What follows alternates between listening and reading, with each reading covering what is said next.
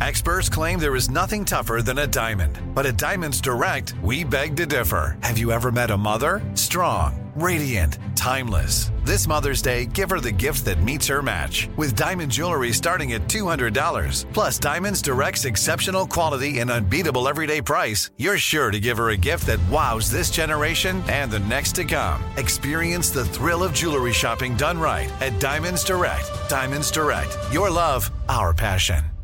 This episode is brought to you by Navy Federal Credit Union. At Navy Federal, it's been the mission to help the military community for over 90 years. And not just help them, but do everything to make sure they not only grow, but flourish. That's why Navy Federal Credit Union has all kinds of great savings and investment options like share certificates with sky-high rates. So don't hesitate. Start growing your finances today with a variety of savings and investment options. Navy Federal Credit Union. Our members are the mission. Savings products insured by NCUA. Investment products are not insured, not obligations of Navy Federal and may lose value.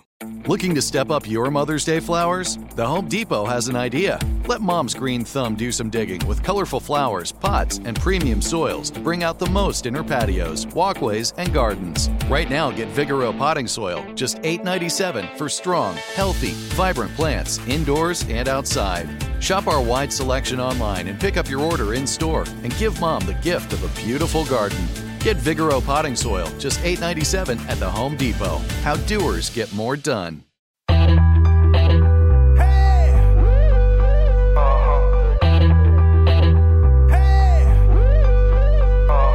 Caroline, she's a queen of talking. Hey, what's on your mind? She's getting real, not afraid to feel. Take her soul to soul, just let it flow. No one can do it quite like Caroline. It's time for Caroline. I am so thrilled to have the incredible, beautiful, talented trailblazer. I mean, you have just been such a force in women's apparel and fashion since 2001 is when you got kicked off. This is Rebecca Minkoff, and to have you on my podcast is such an honor.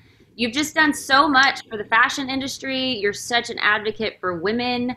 You have an incredible podcast called Superwoman where you feature absolutely just women who are changing the world and speaking truth. And it's just such an honor to have you on. So welcome, Rebecca.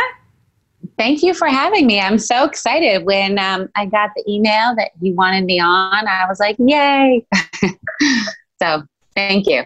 It's good to be here.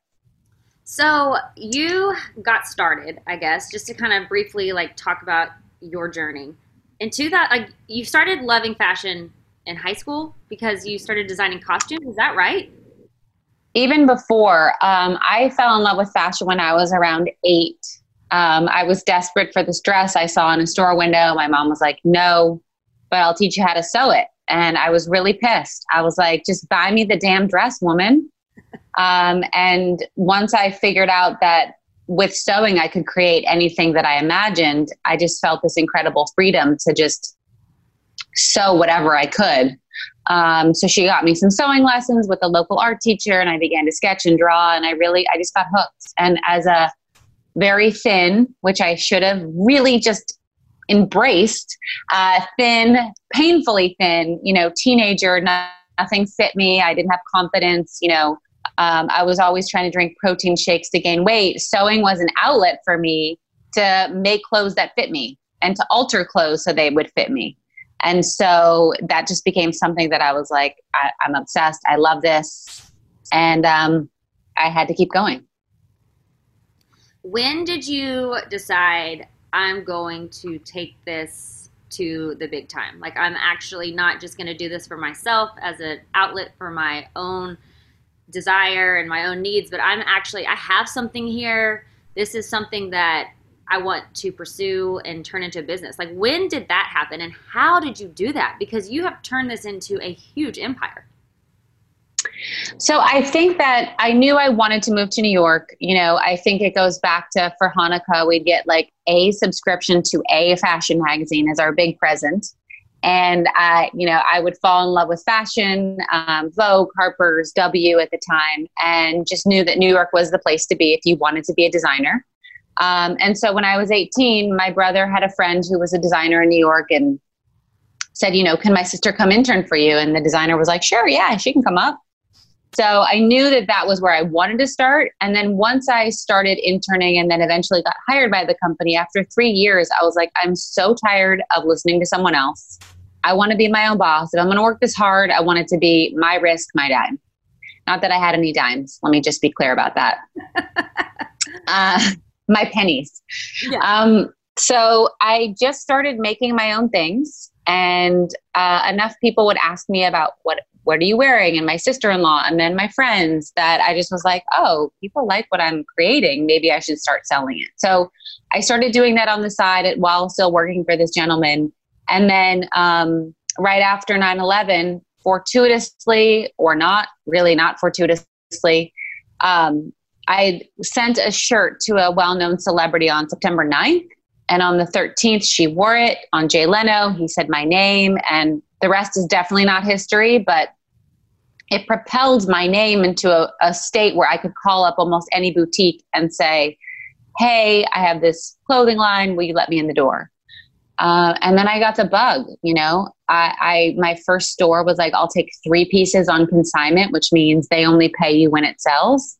Mm-hmm. And I ran home. I created these postcards from this shitty printer.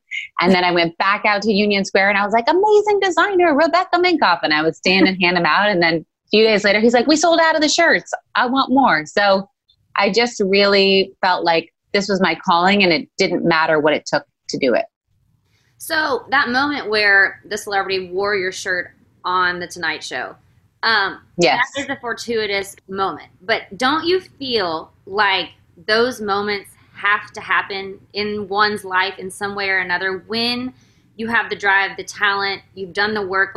I feel like those moments pop up in someone like your life when you are pursuing this talent so much, and you're putting it all out there, and you're really got something, and then that little magic moment happens. But I hear this all the time in people's stories. Tell me what you think about that and that playing a part in someone's career like yourself. I think it plays a huge part, and I want to dispel the notion, a former woman that used to be the president of our company would be like, you're just so lucky. And I was like, actually, I'm not lucky. Yeah. I worked my fucking ass off for this. Excuse me if I swear. I worked my butt off for this. And it's almost like if you have a pie, it's like, or the ingredients of a pie, you've worked hard on so many different levels, whether it's making the right connections, knowing where to go. I didn't know where to go. I had to figure it out. No one helped me. I came across at the time in the pre-internet days, an online social calendar of fashion events. And I was like, I'm going to get myself invited to these events, right? So it's that plus I'm going to, go and get a printed directory of boutiques and stores, and I'm going to send them something. And then I'm going to, get stuff to my friends, and, oh, this actress wants something and her expectations are she wants it tomorrow. Cool. I'm going to make sure I FedEx her. It's all these vectors that sort of align, and then you strike the match, right? And so luck has a little bit to do with it, but it really is all about everything you sort of set up in order for that fire to sort of take off. You've been laying the groundwork in every area that you know how, doing the extra mile. And that's a thing. Yes. I feel like I would love to hear your advice to young entrepreneurs, especially women. It is so much, like you said, working your ass off and getting out there and doing it. And you can't just be like, well, where's my lucky break going to fall into my lap? It seems like this person had it so easy, or that person got lucky. And it's truly, if you hit it and you get a lucky moment, like a celebrity wearing your shirt on the Tonight Show and then mentioning you, it's because you put in so much time to get to that moment, like you're saying. And I feel like that's what people don't realize a lot of the time. They don't realize it. And I think when women or anyone approaches being an entrepreneur, we're so used to just being like, oh, here's my car. Oh, add to cart. Oh, it arrived same day. Right. And so they're just like, my career should be the same. And I'm like, take that notion out of your head. Because guess what? 15 years later, I'm still working my ass off, and that's fine. But just sort of reset your expectations. And not only am I working my ass off, you have things every day that you're like, I never could have imagined that this hole in the boat would be this big. And so I think it's knowing that part of your journey is this roller coaster. That's just how it is. So sign up for that ride and know that when you feel like it's grinding, you're just going up that big hill, and then you get to the top and you get to be like, yes, I never thought I could do this. And then something bad happens and you go down, So it's like, it's just part of the journey, and you can't look at the magazines and the bloggers and just be like, it's all perfect, because they're all working their ass off too, When did you realize that it's a part of the journey to have the highs and the lows? Because that took me a little while to figure out. Like in the beginning, I really got knocked on my ass. And I was like, I would crawl up in the fetal position and be very devastated that like my world had completely ruined and it was over. Yep. And then something else would come in, or another like opportunity, or like another road would present itself, and it's like, oh. And then finally it clicked after about 10 years of. For me, it was like 10 years before I finally figured it out that that's just a part of it. When did you realize that? I realized it, I think, like you, over similar things. I remember, I'll never forget, when we were doing about $1 million in sales, probably more than 10 years ago, our bank said to us, when you hit 5 million, it'll get really easy. You'll be profitable. You'll have money for things. You'll be able to pay your bills on time. And I was like, we just have to get to 5 million. And we hit 5 million. And I was like, we're just going to coast. And it was like, not making money, not profitable, same challenges, and I was like, oh, maybe this is what this is. And then I had these fantasies, when you saw these companies become billion-dollar brands, and I was like, that person must have it easy. She probably just puts her foot up all day and scrolls through Facebook. And then you hear, in their investor reports, if they're a public company, or you listen to them on podcasts, and you're like, oh, that stuff is still hard. And they don't have all the answers. So I think it was like this slow awakening of like, oh, this is the ride, and I'm going to sign up for it till it's over. But I also think you sort of, you gain muscle, right, by tearing it apart. And then it sort of grows back together. And I think as an entrepreneur, all these, I sort of look to all these challenges as muscle tears, and each time I'm stronger, and each time I bounce back quicker. And so that is helpful to sort of have that mindset of like, okay, here's another one, but I'm going to grow from this in some way. Even what's happening with COVID, right now in our company, 70% of our business just evaporated, right, in smoke. And it's like stores, because a lot of your business is actually, you're like in 900 stores. Is that right? Something like that? We were, yeah. I don't even know the number now, but 70% of our business evaporated. It's sort of like, how do you become a direct to consumer company, which we were, but wasn't our main focus. And how do you sort of thrive? And, we're up 7%, which I don't think most companies can say. And it's like, okay, that was a big muscle tear, and we're going to come back stronger for it. And it's like you said, a hole in the boat. So that's like a muscle tear, a hole in the boat. How do you approach that? Like when COVID hit and you have such I guess is a consumer-based product where people go in and try it on and do all that, like that was your main part. How did you navigate that? Because that's a big deal. You're running a huge operation. Yeah. So right away, we knew that with most of these stores closing, you can no longer go in, and some stores not even shipping if they didn't have warehouses that were allowed to. We said, okay, we're an e-commerce company. Let's think like an e-commerce company. What would that be? I've always enjoyed a really strong connection with my customer, but how do I even get closer? Is it the how-tos? Is it the fun videos? Is it those quotes that distract you on a Sunday? Is it, me on Instagram Live? Like, how do we become your best friend?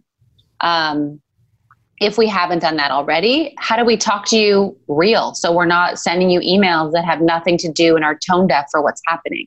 Right. So it was really all about getting into the customer, not just her mindset, but I'm in the same mindset. I'm not on I'm not on David Geffen's boat, just detached from society. And being vulnerable, right? Sharing those struggles too. Not like for me, but like, hey, I'm homeschooling my kids too, and I'm trying to work, and I'm hiding and taking calls from my bathroom. Not today, but I was for many months. And so I think the customer was like, yes, you're choosing to be inspiring and not, go down during these dark times, but you're also real.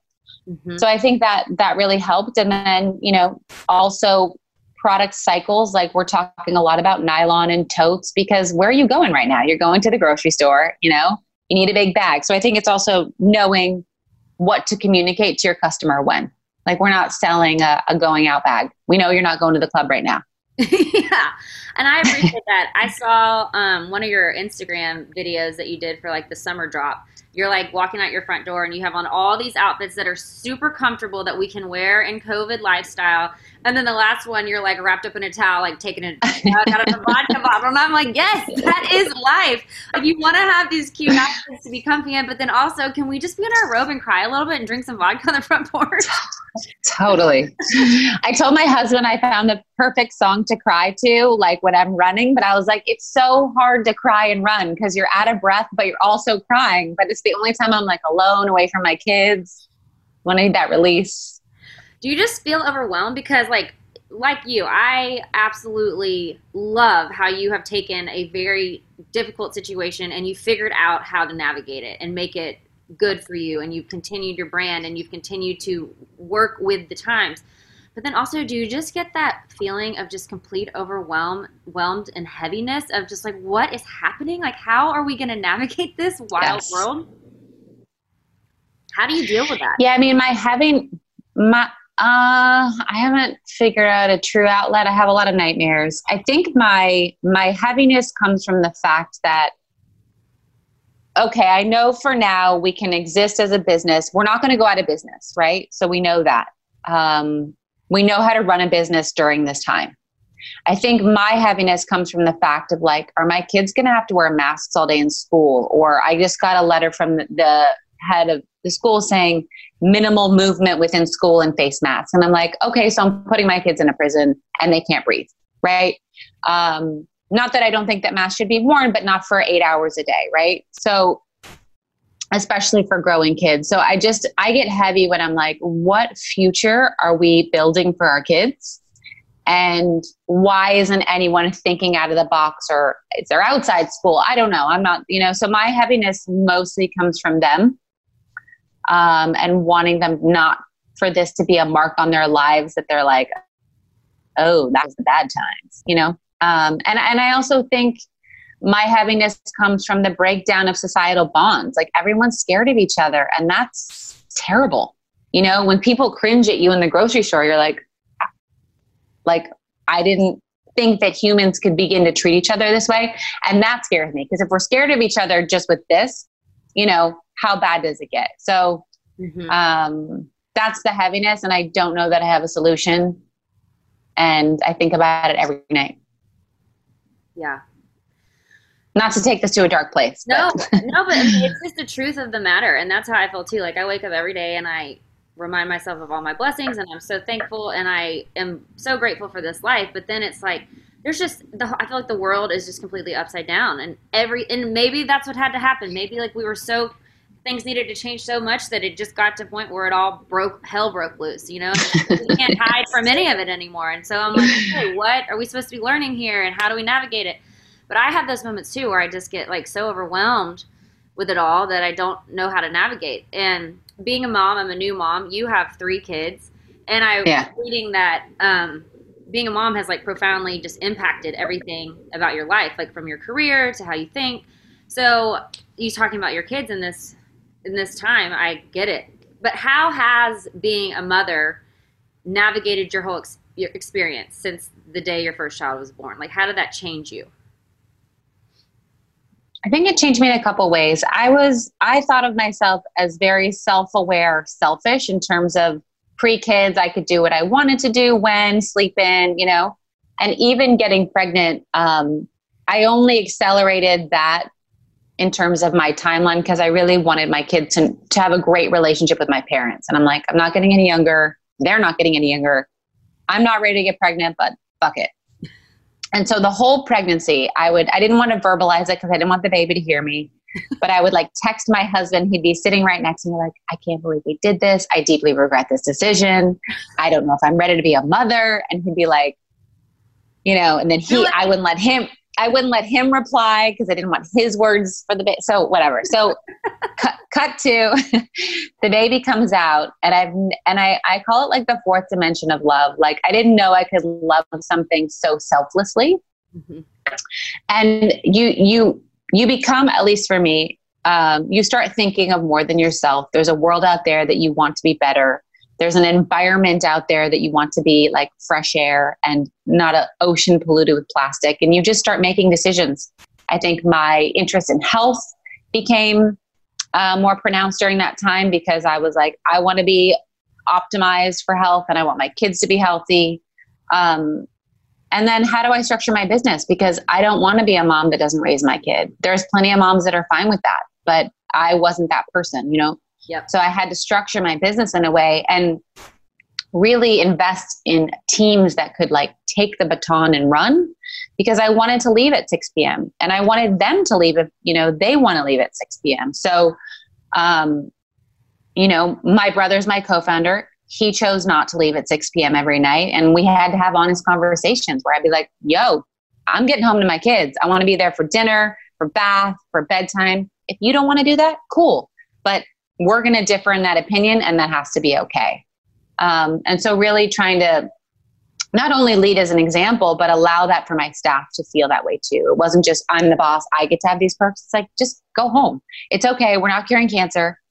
So I think that sort of making that shift, and then slowly, it took me a long time, like, don't do email on the weekends, you know, unless you have to. If something's urgent and like your website crashes, cool. But just trying to allow for time to be away from work and not be so burnt out. It's really changed my mental state. I can be present as a mom. Obviously, Fashion Week, there's times where I'm working late, I'm distracted, and I'm on my phone. But for the most part, I've really tried to put in those boundaries and test them. Like I have 3 kids now. So with each one, you might get a little bit more like, where are your new boundaries? And like, get uncomfortable, try something, know that that's too much or know that that's too little. And then you know what to say no and yes to. So I always tell people, like, go on that 2-week business trip and see how you feel. You'll never want to do it again. Or maybe you'll be like, I want to go on 2-week business trips all the time. You have to find your balance. What does it feel like to you when it's a no? When you feel like, nope, that's the boundary, I hit it, I'm not doing that. Like, what does that feel like? So I definitely get FOMO. I think when it's a work-related event, is it staying out late? Am I going to meet someone that's going to make a huge impact on my company? Could I connect with that person another time? Could we have coffee during the day? Or is this just a good time and it was a waste? So I sort of look to everything. If I'm going to stay out late, if I'm going to miss that time with my family, what's the get from it? Totally. And if there isn't a get, I got to find one to make it worth it. So yeah, I totally get that. Yeah. If you were, I mean, you might have this, you might have a mission statement. If you were going to put a mission statement for your whole vibe, existence with career, family, what would it be? Like, what is your motto that you go by? So I had done this branding exercise with this company, and we sort of distilled down, like, what was that thing that propelled me to do it?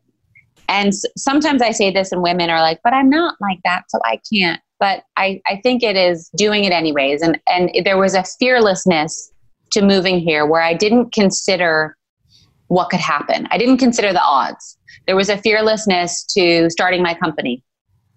And people are like, but you had so much to lose. I'm like, I had nothing. Therefore, I had nothing to lose, except I was going to have to go back home and like sleep in my old bedroom and like regroup, right? If that's it, that's, okay. So, even when several years ago, there was a potential that our bank might seize our company and they would own it. And I was like, what am I losing here? Okay, they can't take my family and my children. And if I have to start over, I know how to start over as an entrepreneur. Not that would be like, oh, cool. But so I think it's a fearlessness. And even when you're scared, you're doing it anyway. So this isn't a message of like, I'm never scared. It's like, oh, that's scary. Cool. Let's do it anyways. What is there to lose? Not much, Mm-hmm. So I guess that. Well, I guess now though, you do have a lot to lose as far as your career. You've built a huge career. Are you still able, like, I guess you're saying you are you still able to navigate in that, what do I have to lose mentality? Because there kind of is a lot there. There's a lot there, but I feel like you're not losing how the customer feels about you. You're not losing that community that you've built.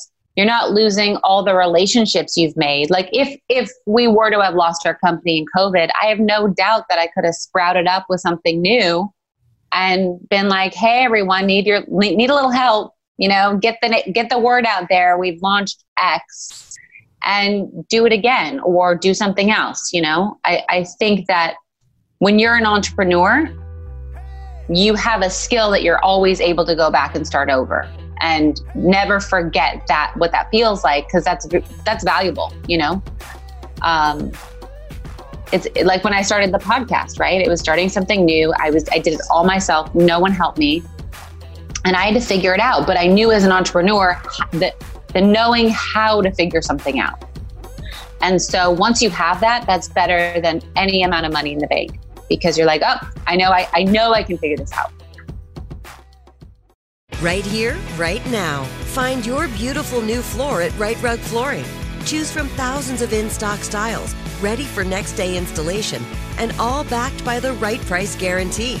Visit riterug.com. That's RITERUG.com today to schedule a free in-home estimate or to find a location near you.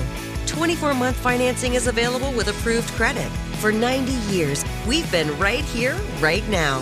Rite Rug Flooring. The Home Depot wants every mom to have their own outdoor oasis this Mother's Day, whether that be a new space to relax or a beautiful garden upgrade. At the Home Depot, you can give mom a gift that's as unique as she is, with a stylish and comfortable place to entertain or relax for the mom who does it all. And with convenient delivery, you won't have to stress over getting it to her either. Looking to step up your Mother's Day flowers for the mom who's great with gardening? Let Mom's Green Thumb do some digging with colorful flowers, pots, and premium soils to bring out the most in her patios, walkways, and gardens with the Home Depot's Mother's Day Savings Event happening now. Get Vigoro potting soil, just $8.97 for strong, healthy, vibrant plants indoors and outside. Start your Mother's Day shopping and saving today by checking out the Home Depot's extensive selection online at homedepot.com or directly in-store near you with convenient pickup and delivery options. See homedepot.com/delivery for details. The Home Depot, how doers get more done. This is it. Your moment. This is your time to make your comeback with Purdue Global. When you come back with a Purdue Global degree, you create opportunity for yourself, your family, and your future. It's a degree you can be proud of, a degree that employers will trust and respect. Purdue Global offers working adults like you over 175 flexible degree programs to meet your specific career goals. These include associate, bachelor's, master's, and doctoral degrees and certificates. Purdue Global degree programs range from nursing to business to communication and more. Whatever your interest, we have the degree that will move you forward. You have the knowledge, you have the experience. Now it's time to get credit for the work you've done and earn the recognition you deserve with Purdue Global, Purdue's online university for working adults. You know you're worth it. We do too. So don't wait another second to get the degree that will take your career to the next level. Start your comeback today at purdueglobal.edu.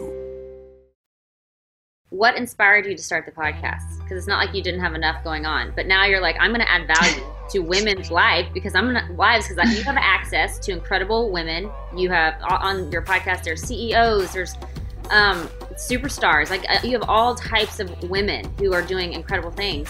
And to me, like your podcast is a gift to women because you don't need to do that. Like you don't need to take that time to do that. But because you have access to these women, y'all have these incredible conversations that you're sharing. And I mean, that's just, I consider that a true gift. What encouraged you to do that? So the fashion world, it's getting a little better, but it's very insular. It's very cliquey. It's very snobby. And I was so sick of these people. And I was so sick of the lack of sending the ladder down. And I came from the outside. I was not accepted into like the Vogue, Anna's world. And so I guess whether it's a chip on my shoulder, but I always wanted to be inclusive because I hated that feeling. And so I started throwing these dinners in my store of just getting women from all sorts of other industries together and how could we support each other and talk. And then I was like, oh, wait, that's exclusive because my customer wasn't invited. How do I invite her to this? So let me do fireside chats at my store and invite my customer. And we started having, 90 women showed up, but I could only let in 72 because the fire marshal would come. And I was like, okay, how do I get this bigger, right? How do I amplify this? And the podcast was sort of the next natural way to do that. So I launched at the end of 2018. I was scared. I was like learning how to edit via YouTube videos and the mics to get. And that's when I was like, all right, I know what I know how to do, and someone else is going to edit this. I'm not going to do that part. But I'll do the rest. I'll find the talent. I'll reach out to them. I'll book them. I'll interview them. No one's prepping me. And that was fun to get dirty again, get your hands truly dirty, like do all the grunt work that what it takes to become an entrepreneur and to have a podcast. And then the women have been like therapy for me, like I learned something with every podcast, and I'm inspired and I'm almost rejuvenated because they're giving me something too. So as much as it's great for everyone, I'm right there with them. Like, oh, that was great. I feel better now. What have you taken away from your podcast? What are some of the lessons that you've gathered? Ooh, there's so many. One of mine, it's with Patty Sellers. She's like, if women talked about money as much as we talk about sex, we would be so much richer. So instead of complaining about, your sex life at dinner, you're like, oh, I invested in this stock and this is what happened. If that, or instead of like, my go-to at any event is, oh, you have kids? Oh, I have kids. How old are they? But if instead it was like, should I invest in this new company? Should I give them $25,000 or whatever it is? Like if that was what we talked about, this gender pay gap would be a lot smaller. That's what men talk about. All the time. Yeah. All the time. Yeah. They're not like, oh, look at this cute picture of my son eating pudding, No, they're not at all. So that was something that I thought was just great. I think that I've asked all these women to be really vulnerable in the podcast because I think I want to showcase their hardest moments, their biggest challenges, and how they've overcome them or not. And so that's refreshing. And I felt like it's okay to be more vulnerable too, with my staff on social. So those are just two. And then just fun ones, like the Katie Couric one was one of my favorite ones because she's just epic. And I can't believe she did that podcast with me. So. Do you ever have that moment where you're kind of like, oh, wow, like this is crazy. I'm having a conversation with this person. Yes. How do you all the time, composure? Especially the bigger ones. You know what? Not everyone feels this comfortable, but I usually will not prep for the interview because then I'm authentically intrigued in it. And I don't have to worry. Like if you go back to the very beginnings, I have my sheet of paper and I'm like looking up at each question and I'm not listening. I'm just like, oh, okay, she's done talking. So I'm going to ask my next question. But as I got more comfortable and I was like, screw it, I'm not going to research these people. Then I'm genuinely interested. And then I'm going on that journey with my listener. And I think for me, it creates a better interview. I love that. I totally agree. When I first started too, I have like a printed sheet, every single thing I could find about everyone's career, and I would just be checking it off. And finally, I interviewed Stormy Warren, who's a big radio personality in country music, and he's like, I walked in with my paper, and he's like, "Why don't you just turn that paper upside down and let's just talk?" And I was like, "No, I can't. Yeah. I can't do it." I can't. And I agree. I love the fluidity of it. You love to talk about women and them overcoming some of their hardest moments. So I also am the same. What is something that was a really hard moment for you that kind of defined you? Do you want me to go how many years back or how many months? Because I could pick so many apples from that tree. I mean, as many apples as you want to pick. Okay. I'll never forget one of the first big orders I got. When I say big, it was like 10 bags. I shipped it myself and I sort of loosely wrapped some paper that you might buy for your kids, like craft paper, around the bags. And I shipped it to this really incredible boutique in the West Village in New York that was really known for launching new brands. And I got the check and I was like, oh my God, I don't know, whatever, $2,000. And the owner called me and he's like, you need to come down here now. There's a big problem. And the pit at the bottom of my stomach was huge. And I get there, he's like, this isn't how you ship bags to customers. This is completely unprofessional. And I was shaking at that moment. He's like, can you imagine that someone's going to pay, at the time my bags were more expensive, like $495 for a bag that arrives like this? Where's your dust bag? Where's the wrap? You know, how have you protected the hardware? And I was just like, and instead of saying, here are your goods back, I'm going to cancel your check, he was like, I'm going to teach you how to do this. Wow. And so that was just a lesson in, you know, A, be more professional when you're shipping people things, but also like, take those moments not as criticism or, you know, look what he did to me or he was being mean, but really like reflect on how, you know, this person had the opportunity to like not pay you and cancel your check, but support you. So that was like one of like, okay, from now on I have to do it the right way. There's no quick cheat to some things. There was another time period where our first overseas factory experience, we were making in the same factory as Kate Spade, and we did not have a quality control person. And the Chinese workers there didn't read English, and they put Kate Spade hardware on and Rebecca Minkoff hardware on the same bag. And since it went right out to the customer, no one checked it. And the customer on this popular bag forum started like having a field day with like a hybrid name. Like there's Benifer, but there was Rebecca Spankoff, which is the hybrid of Kate and Rebecca, and making fun of us. This is kind of a big deal right here. Huge, huge. I was like, every single bag that we just shipped, our first, you know, overseas experience is Rebecca Spankoff. So I was looking at, do all these bags get returned? Are my relationships with all the stores ruined, right? And I was like, how do I turn this into a positive? Like, how do I get control back of the situation? And so I was like, congratulations, everybody. Willy Wonka, if you have this bag, you know, if you can find a bag, send it back. And not only will you get a new one, but you'll get a credit. And I just made up a way to like take the negativity and say, yes, we messed up. The good news is if you help me clean out the market of these bags, I'll reward you for it. And so it turned what could have been a terrible situation, not into a positive, but a manageable situation. So I think you always have to look at when that hole is in your boat, like, what are you going to use to cover it up and how resourceful can you be as an entrepreneur to sort of get that water out?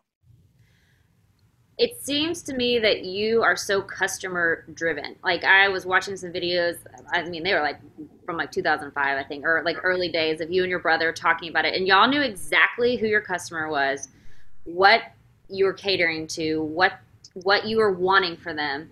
And I just feel like that is a crucial part of running a successful business, of knowing who is your customer. And I feel like you guys were also cutting edge of using social media and media in general. Like in your dressing rooms, you had an option to scroll a screen to pick other items to try on in a dressing room. Like you're just always thinking outside of the box. So how important is your customer to you, and how have you figured out who your customer is? So I think from day one, it was really clear that we wanted to be in touch with our customer. Again, you know, the old route, if you close your eyes and go back 15 years, it wasn't how it is now. You know, fashion back then was Anna likes you, Barney's likes you, you're the it designer, and you get this like propulsion from that power. So it is an definitely club. The old way is very exclusive, and like you have to just extraordinary. You have to be a chosen one. Anointed, yes. She has her like magic wand, and then you're good. Dang, so all that is real. Like I just see all that in the movies, but it's like real life out there. Yes, it is real life. It was real life. It's better now. So I feel like, you know, when we launched, social media was in its nascent form. I came across, I got a Google alert that existed about these women on a forum. It was called The First Blog, and they have a forum talking about my bags. And I was like, I know the answers to all these questions. I should make an account and answer them. And it was just, there wasn't a thought or a strategy behind it. So I made a username. I started talking, and they couldn't believe it was me. I had to verify it was me. And we started this dialogue, and I was interested, like, what do you like? Why do you like it? Oh, you want this bag? Cool. Go get 20 of you together and we'll make it. And Wow. It was so early that ownership to your customer. You're like, you love this. We'll serve you in this way. Wow, that's amazing. Yeah, I mean, it was early crowdsourcing, essentially. And we had interventions from stores. Like, we don't think we can carry you if you're going to talk to your customer. We don't know. Like, you're dirtying yourself. Like, we had intense conversations. And then, you know, Facebook opened up and then Instagram. And we just said, okay, we're going to be wherever she is because this is our way to communicate with her. And then, you know, pre-kids, I would travel to 30 cities a year and go meet my customer in department stores. So it was our way of like, let's just have a tight knit relationship. Now this is normal. But let's just pour the coal, I guess, on all the different forms we can talk to her. And then you get to know her, not because you like did an analytics survey. You see her, you meet her, you talk to her. And then you just are like, okay, good. This is who she is. And we've made plenty of mistakes. Believe you me, like wrong aesthetic, wrong price point. Are you still there? Yeah. Okay. I'm going to take it said the battery's low. Okay.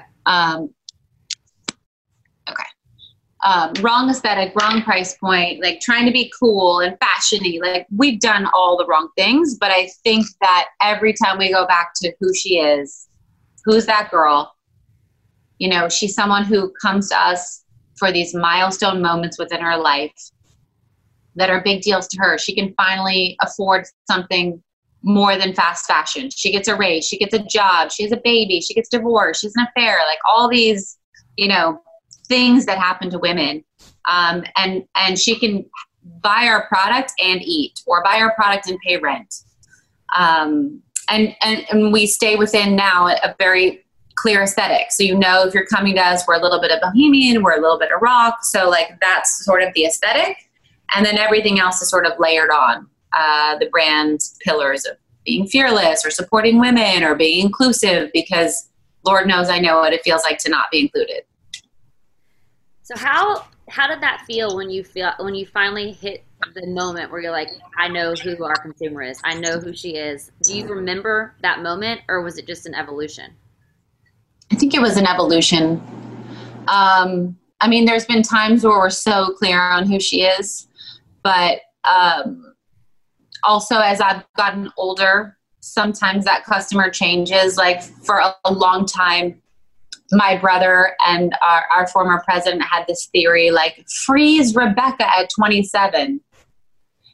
And I was like, but I'm 32 now and I have a kid and I want different things. And it's really hard for me to keep talking to that girl at 27 only. Let's talk to the 18-year-old, the 25-year-old, the 30-year-old, right? And finally, we've unfrozen her as of like 4 years ago. And the difference is night and day, because now I can talk up and down to those experiences instead of just this like one life stage. And guess what happens? If we only talk to you at 27, then when you're 35 and you're making a lot more money, you go buy the more expensive bag because you're like, ugh, she only talked to me when I was 27. I felt like this. But now if I'm spanning like all these life journeys, I'm hoping that, you know, she comes with me on that journey and she wants to keep up with that story. Do you think that they're wanting you to freeze it because they knew that worked, that was something that was successful, when really that, like you said, that's just, it's actually limiting? But do you think it's just fear-based? And like, how did you push through that and be like, no, we've got to unfreeze her? We had a lot of heated arguments, a lot of disagreements. I think they got some data that said, like, this is your core customer.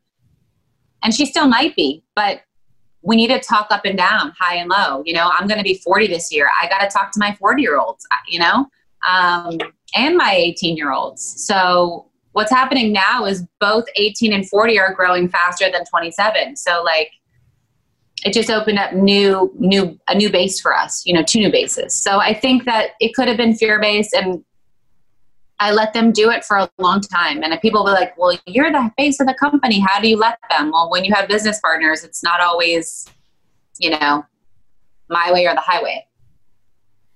What do you look for in an employee? Because the fact that you are such a hands-on mom and you are such a hands-on businesswoman, in order to be the hands-on mom, you have to hire people that you really rely on, like you said. What are the key traits that you look for in an employee?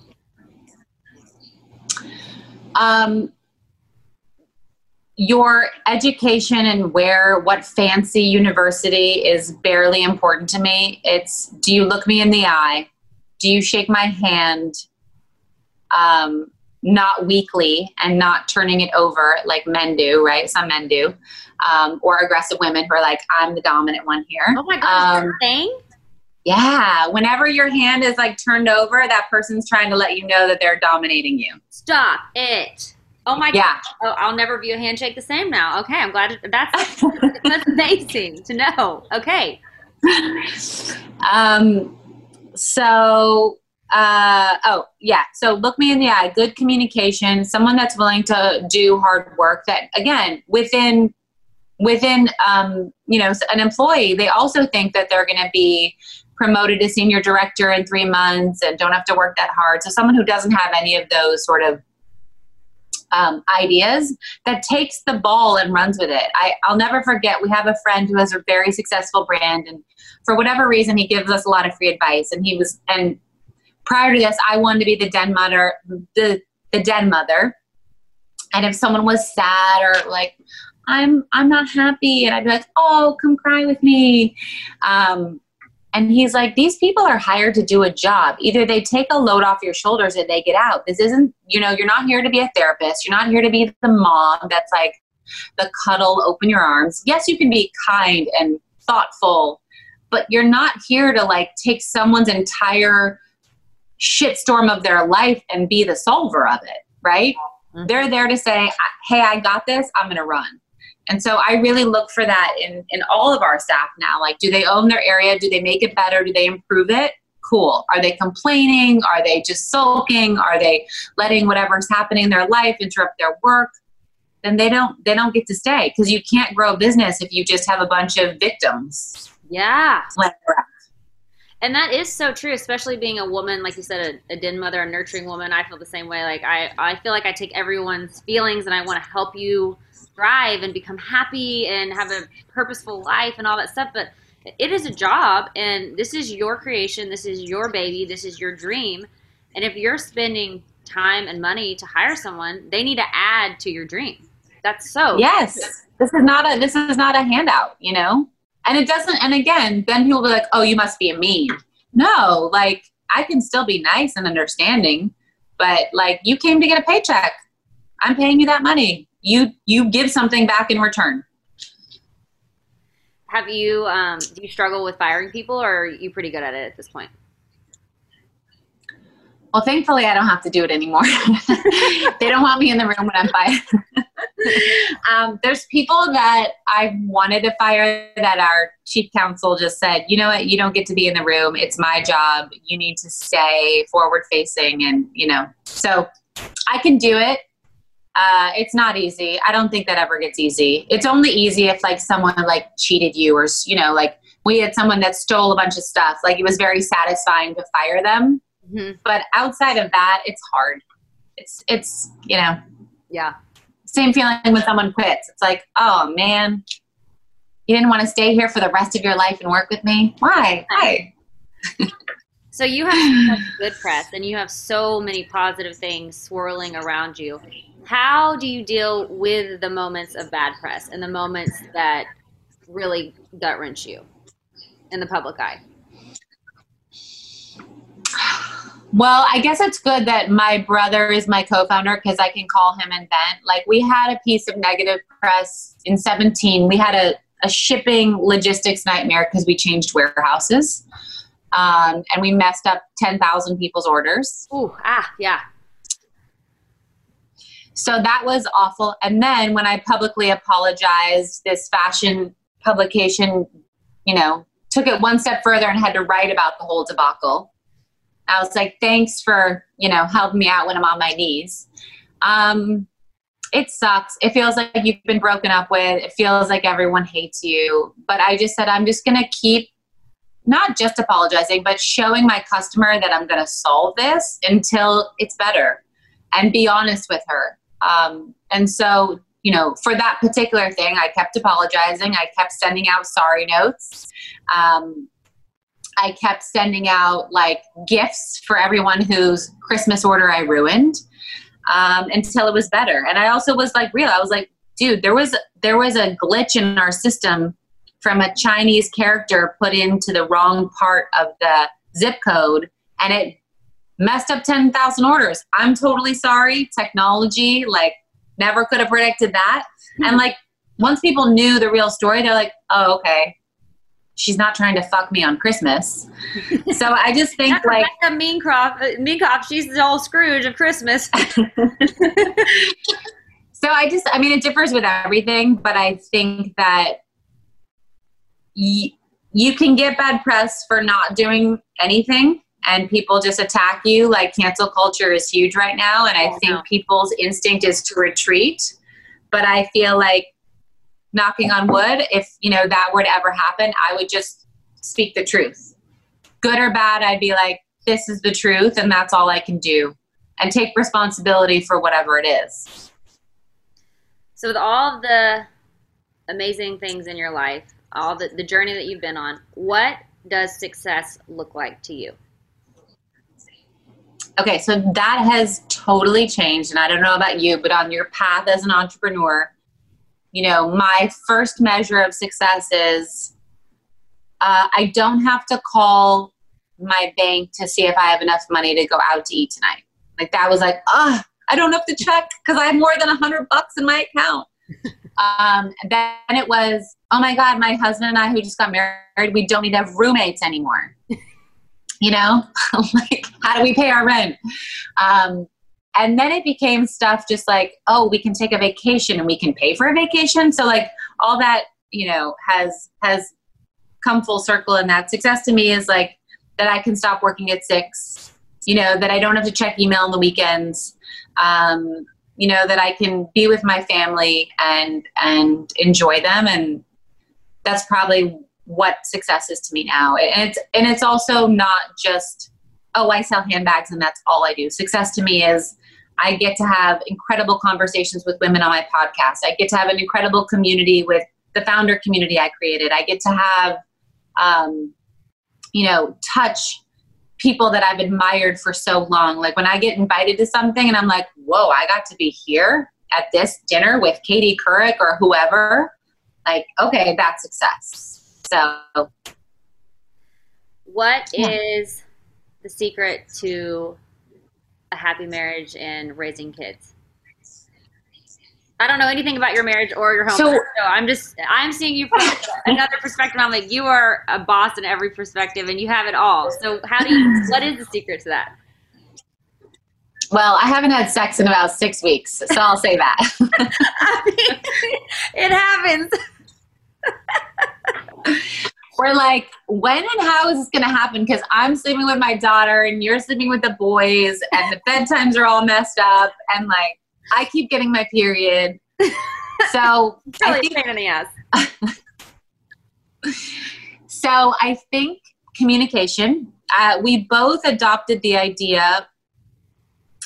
I have so many girlfriends that when something is wrong within their marriage, they're like nattering to their girlfriends about it. And I just never understood, like, this is your life partner. This is your person that's going to raise your kids with you. Like, if you have an issue, take it up with your husband or your partner, not your girlfriends, who nothing good's going to come of that. Right. So I think if I have a problem, I immediately address it. Or I show signs that something is wrong that he knows well enough now that he's like, what's up? I think we never truly had like the talk about equality within the household, but there are a lot of people who expect it to be equal and then it's not. And then they get resentful. So I always say, like, set your boundaries. In our household, everything's equal. When it comes to laundry, diaper changes, cooking, cleaning, whatever, it's down the middle. So we never have to have those arguments because one of us always knows, like, oh, you're making breakfast, I'll cook lunch, whatever it is. But I think communication is the biggest thing. And then setting, as things in your life change, your needs and wants change, like, be upfront with your partner about that. Like, I was like, I don't know if I can sleep in the same bed with you anymore because you move too much and I need to sleep, but like, he didn't take it like at least I was telling him why I'm now sleeping with my daughter because she doesn't move. So I think we're just, you go through different things and you just got to get them off your chest. Right. Yes. I love that. And it sounds to me like you guys assume the best in each other. And so it's like you just navigate the seasons of your life. I think that's been crucial for me in like all relationships, my family, my friends, my husband, obviously being a mom, is just to assume that these people that you've chosen to link up with in your life are wanting the best for you. And so when I can go in with that sort of mentality, it's like, okay, we're a team and we both want to win. We both want each other to succeed. We want to succeed together. So that's been a huge game changer for me. It's just like these people want the best for me. I want the best for them. So going with that view. Yep, totally. And I think that calling out people on their shit, like if he does stuff I don't like, I'm just like, not cool, buddy. Mm-hmm. And he'll do the same to me. And I think you have to have that honesty within a marriage for it to work. Totally agree. What have you learned from being a mother about yourself? That I'm stronger than I ever thought I would be capable of mentally and physically. That there is more of you to give than you think. Like you could think, oh my God, how will I have a business and kids and a social life and whatever. I'm not saying I have all that figured out, but there is more. Like even when you have more kids, like you're like, oh, could I really give that much love to another human? And it just kind of grows, even though there's one of you. And I definitely feel overwhelmed. I've definitely yelled at my kids way more than I ever have in quarantine. But I think that knowing that you have the ability to sort of have octopus arms, even when there's just one of you. I love that. Rebecca, I am so thankful and honored that you came on my podcast. You are such a bright light to this world. And thank you. It really means the world to me that you come chat with me. I always wrap up my interviews with one question, and it's just very vague. So however you feel inclined to answer. Okay. Leave your light. And what do you want people to know? What do I want people to know? To look for the silver linings. I think now is a time where we need to pull ourselves up out of the doldrums and look for, my dad said this to me last night. He's like, it's not what the universe is doing to you, it's what it's doing for you. And I was like, that's a deep thought from my dad. But what did it give me? It gave me time back with my kids that I would never get, wouldn't normally get. It got me to see my 2-year-old's language bloom. It gave me, the ability to think with what is my company and how do I want it to be. So what is it gave me the ability to connect with people and more women and have important conversations. And so I have to just keep looking at what is the universe doing for me. I appreciate you. Thank you so much for coming on and joining me. You are badass in every sense of the word. Thank you for having me. You're awesome. Okay, bye.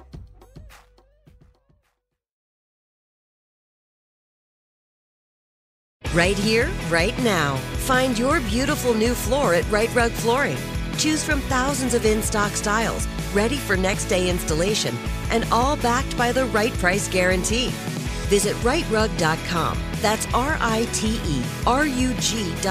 today to schedule a free in-home estimate or to find a location near you. 24-month financing is available with approved credit. For 90 years, we've been right here, right now.